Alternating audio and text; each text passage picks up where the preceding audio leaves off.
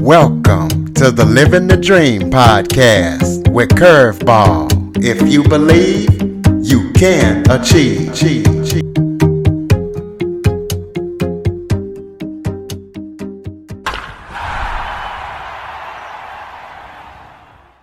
Welcome to the Living the Dream with Curveball podcast, a show where I interview guests that teach, motivate, and inspire. Today, we're going to be talking mental health, as I am joined by crisis counselor, author, national syndicated columnist, storyteller, and podcast host, Lisa Sugarman. Lisa has had her share of mental health challenges that she's had to go through, so she's used that to help other people by being a crisis counselor and a storyteller, and with her book. So we're going to be talking to her about her story and everything that she's up to.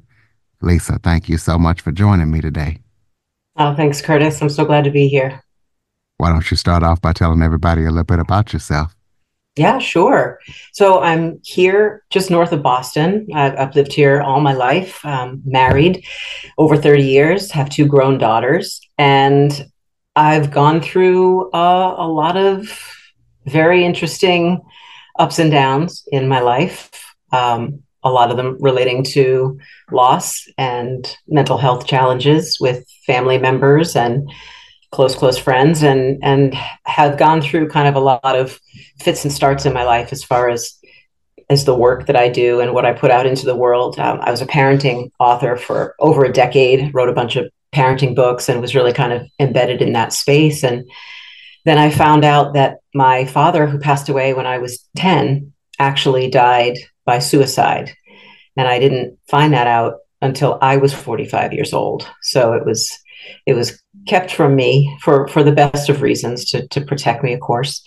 But it changed my life. It changed my life in all the ways that you would think it would. And then it changed my life in ways that I never even expected. And it kind of put me on a different course. It got me focused on the mental health world and on suicide awareness and prevention and storytelling. And because of it just kind of ignited something in me that wanted to take all of that pain and do something useful with it, make an impact with it. So I started talking about it and writing about it, and then storytelling about it. And eventually just, you kind of always, you get further and further along with something, and you get more and more passionate about something, and you want to do more and more to make an impact in that space. So I started training to be a crisis counselor with the Trevor Project, and have been on their lifelines as a crisis counselor for almost a year and a half now.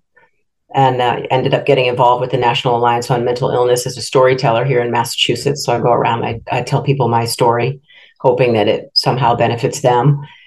And I'm working with Samaritans with their grief support group, and just doing all sorts of really cool projects, and writing another book. And this one's about my dad's story, and just putting tons of content out in the world to help people become more vulnerable. So that's me. That's what I'm up to. So tell us what the Trevor Project is. So the Trevor Project is actually the country's largest crisis support hotline and network for at-risk LGBTQ youth, ages 13 to 24. So anybody can obviously call us. We would never turn anybody away, but our primary demographic is youth who are in crisis, kind of within that 13 to 24 age bracket. And we offer lifeline services, like the old-fashioned, call and talk to somebody on the phone. We also offer a texting service. If somebody prefers to text, you can text. And we're national, so we're all over the U.S. and helped over 500,000 youth in crisis last year, and have been an incredible resource. It's been such a gift for me to be a part of this team, because they do such incredible life-saving work. So that's what they're all about. And you can find them at thetrevorproject.org. How did you actually find out about your dad's suicide? That was an interesting one. So the narrative that I had always had from the time he passed away was that he had died of a massive heart attack. So he was 45 years old, and he was in great shape, except for the fact that he was a really heavy smoker. So when I was told he had a heart attack, it wasn't like that was a stretch. It made sense and it was nothing to ever question. And it wasn't for another 3.5 decades that I found out that he had actually died by suicide. It was just a random conversation. Just I bumped into my cousin, who I hadn't seen in ages, who's a little older than I am, and we were just catching up and talking about our kids. And in just the most randomest of ways, she asked me if my two daughters, who were like tweens, like teenagers at the time, asked if they had had the same kinds of depression and mental illness that my father had. And it blew me away. I had no idea what she was talking about. I had no idea. I knew that my dad had been under a lot of stress because he had had a full-time job, working in Boston. We lived just north of Boston. So he, had a busy, pretty cumbersome full-time job. And he also had another full-time job, essentially running his family's real estate business. And so there's a lot of stress, but that was the extent of it as far as I was concerned. And when my cousin made that comment, it just kind of opened a door, and I ultimately had a conversation with my mom. It started making me wonder if he was depressed, but I never thought that it was a suicide. Never crossed my mind until I had a conversation with my mom, and I said, "Was Dad depressed?" And she said, "Yeah." And I said, "Did he take his life?" And she said, "Yes." And I never expected it, never saw it coming, and it just kind of blew everything apart from that point. And I've just been putting pieces back together and trying to make sense of it all, and learn how to live with it and learn how to make something purposeful from it. Well, I know in your bio, you say that we should not say committed suicide. T- Mm. Talk about what you mean by that. Yeah, I appreciate a lot that you picked up on that. It's something that a lot of people still don't recognize. It's become kind of normal now in the mental health world, especially in that suicide prevention world, to not use that language anymore. But like the Gen Pop doesn't really necessarily know why. When you use that word, you think about that word, committed. It really relates more to like committing a crime or committing a sin, or some kind of a negative, or some bad action.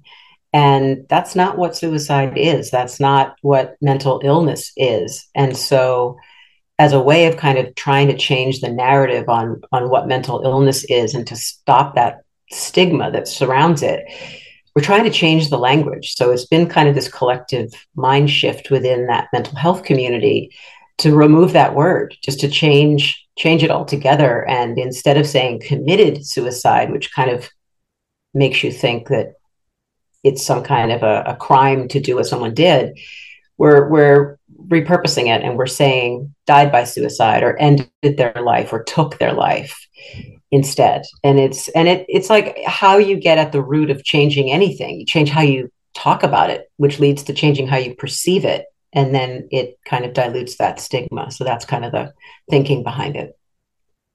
Well, give us some best practice tips for anybody out there who has someone that they care about that's suicidal. First thing is to ask them directly. That's the number one overarching tip you'll hear from anybody: is talk to that person directly. Don't be afraid to use the scary words like suicide. That's a really scary word. And people are afraid to use it because they don't want to inject that idea into someone's head. People are worried, if I say suicide, it's going to make them do something to harm themselves. And that's not the case. It's not the case at all. When you use that language and you say, very bluntly, are you thinking of killing yourself, or are you thinking of harming yourself? That really shows that person that you understand how serious things are for them. You understand that they're in pain. It's validating how upset they are, or how lost, or how hurt they are. And so it really kind of gets directly to the issue and allows everybody to be open and vulnerable and honest. And that's how you help someone. If we're not honest in the way we ask, and someone's not honest in the way they respond, there's a disconnect and you can't help. So I would say, first and foremost, it's language and asking. The second thing I would say, as far as the best practice goes, is really just kind of keep the 988 suicide and crisis lifeline number Just keep it in your pocket, keep it in your phone, keep it on your brain.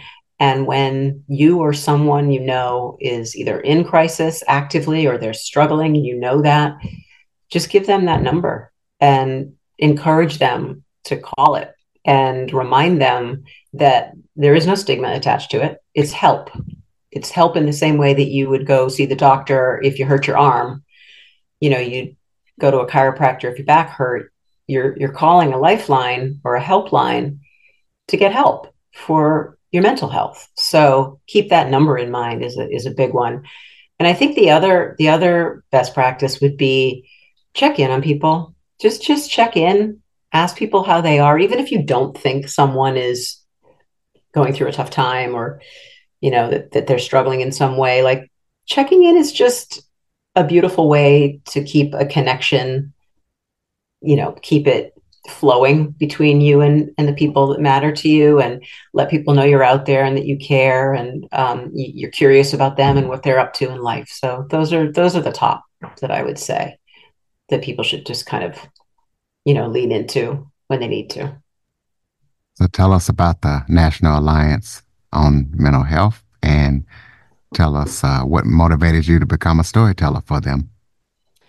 Well, the National Alliance of Mental Illness it's really a grassroots organization that it's been around for a really, really long time.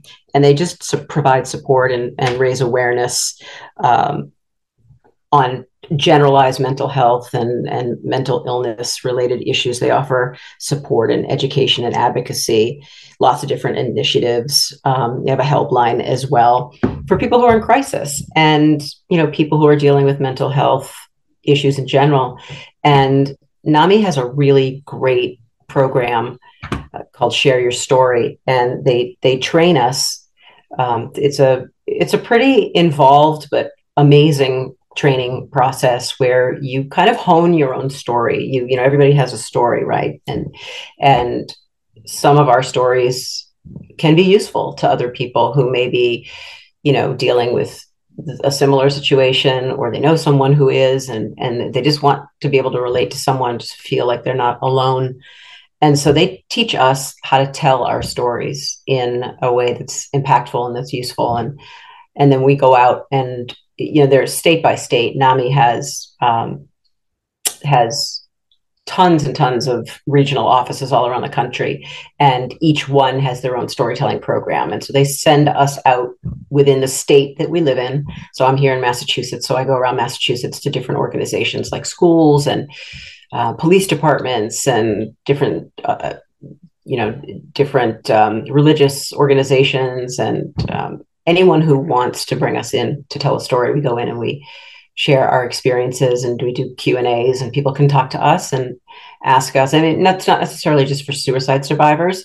It's also for anyone who may be caring for someone who is experiencing mental illness or has had an experience. So it's kind of a nice gamut of experience. And we just go around and we share our story. And I got involved with them because I just have learned in the last few years exactly how powerful sharing our stories really is in terms of, changing the way people feel about mental illness and helping people get the help that they need. So I wanted to be involved, and I'm lucky enough that I am involved now.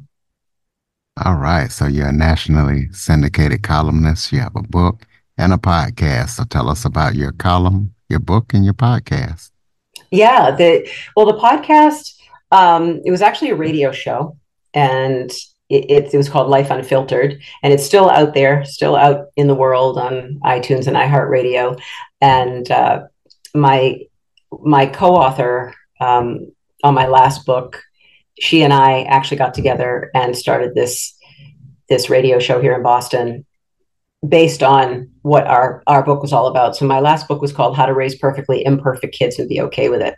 And this radio show was born out of that book, really talking about parents and family life and work-life balance and that sort of thing. So that was on the air here in Boston for years. And has kind of converted into a podcast, and that's where it lives in the Ethernet.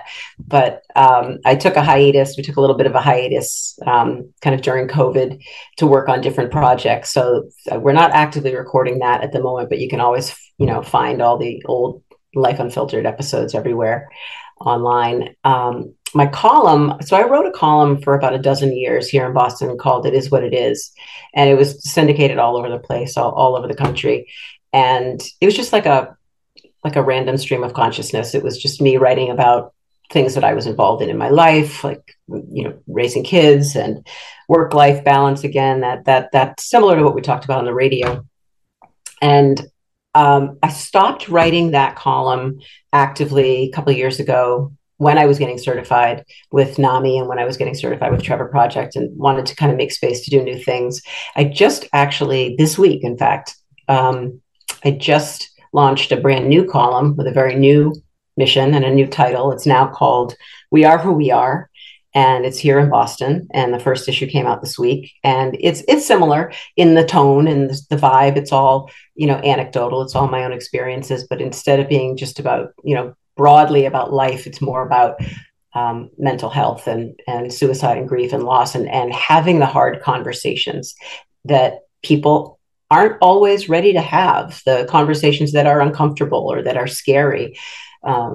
And from my own experiences, a lot of what I talk about when I have conversations like this here with you, and I'm fortunate enough to be able to get out and speak quite a bit about mental health and wellness. And so these are all the things that I'm talking about out in the world. So I'm putting them in this column just to allow other people to join the conversation in a different way. So that's kind of my column. That was my book. That's the radio show. And other than that, I'm also actively every week adding to. I started a YouTube channel, and I'm adding to a series that I started called the Suicide Survivor Series. So they're short, like 90-second video messages about my own experience with grief and loss and suicide and healing. And so I'm actively creating content for that every week. Those drop on Mondays. So doing lots of little things in lots of different pockets of space in the world. Well, that was my next question. Talk about any current or upcoming projects that you're working on that people need to know about. Your YouTube channel. Throw out your contact info so people can keep up with everything that you're up to. Yeah, no, I would love that. So to get a feel for everything that I do kind of all in one place, just go to the easiest place is to go to my website, and that's at lisasugarman.com. But my YouTube channel is youtube.com/ at the Lisa Sugarman. And people can subscribe and they can follow along. And like I said, every Monday I drop a new Survivor Series video. I also have all of my interviews. Lots of different types of content is on that, all relating to mental health and wellness. And the other project, aside from this book that I've been writing for the last probably close to 2 years now, I'm really taking my time with this one. That book's about my father's suicide and kind of the impact that it's had. The other big project has been this big redesign of my website, just to make it a destination for mental health resources. And I've created a pretty long, comprehensive list of mental health resources broken down by category, like for the Asian population, the elderly, children, BIPOC, resources for people who are looking for, support, online mental health resources, hotline numbers, everything. So I've got a really cumbersome but very easy to access mental health resources page that I've been building. So and I continue to build that. Whenever there's a new resource, I add to that. So that's kind of constantly being updated, and just really putting tons and tons of content out into the world to just normalize what it means to have mental illness and to live with that, and to have grief and to live with that. That's kind of the whole health and well-being, the total health and well-being of people is what I'm shooting for.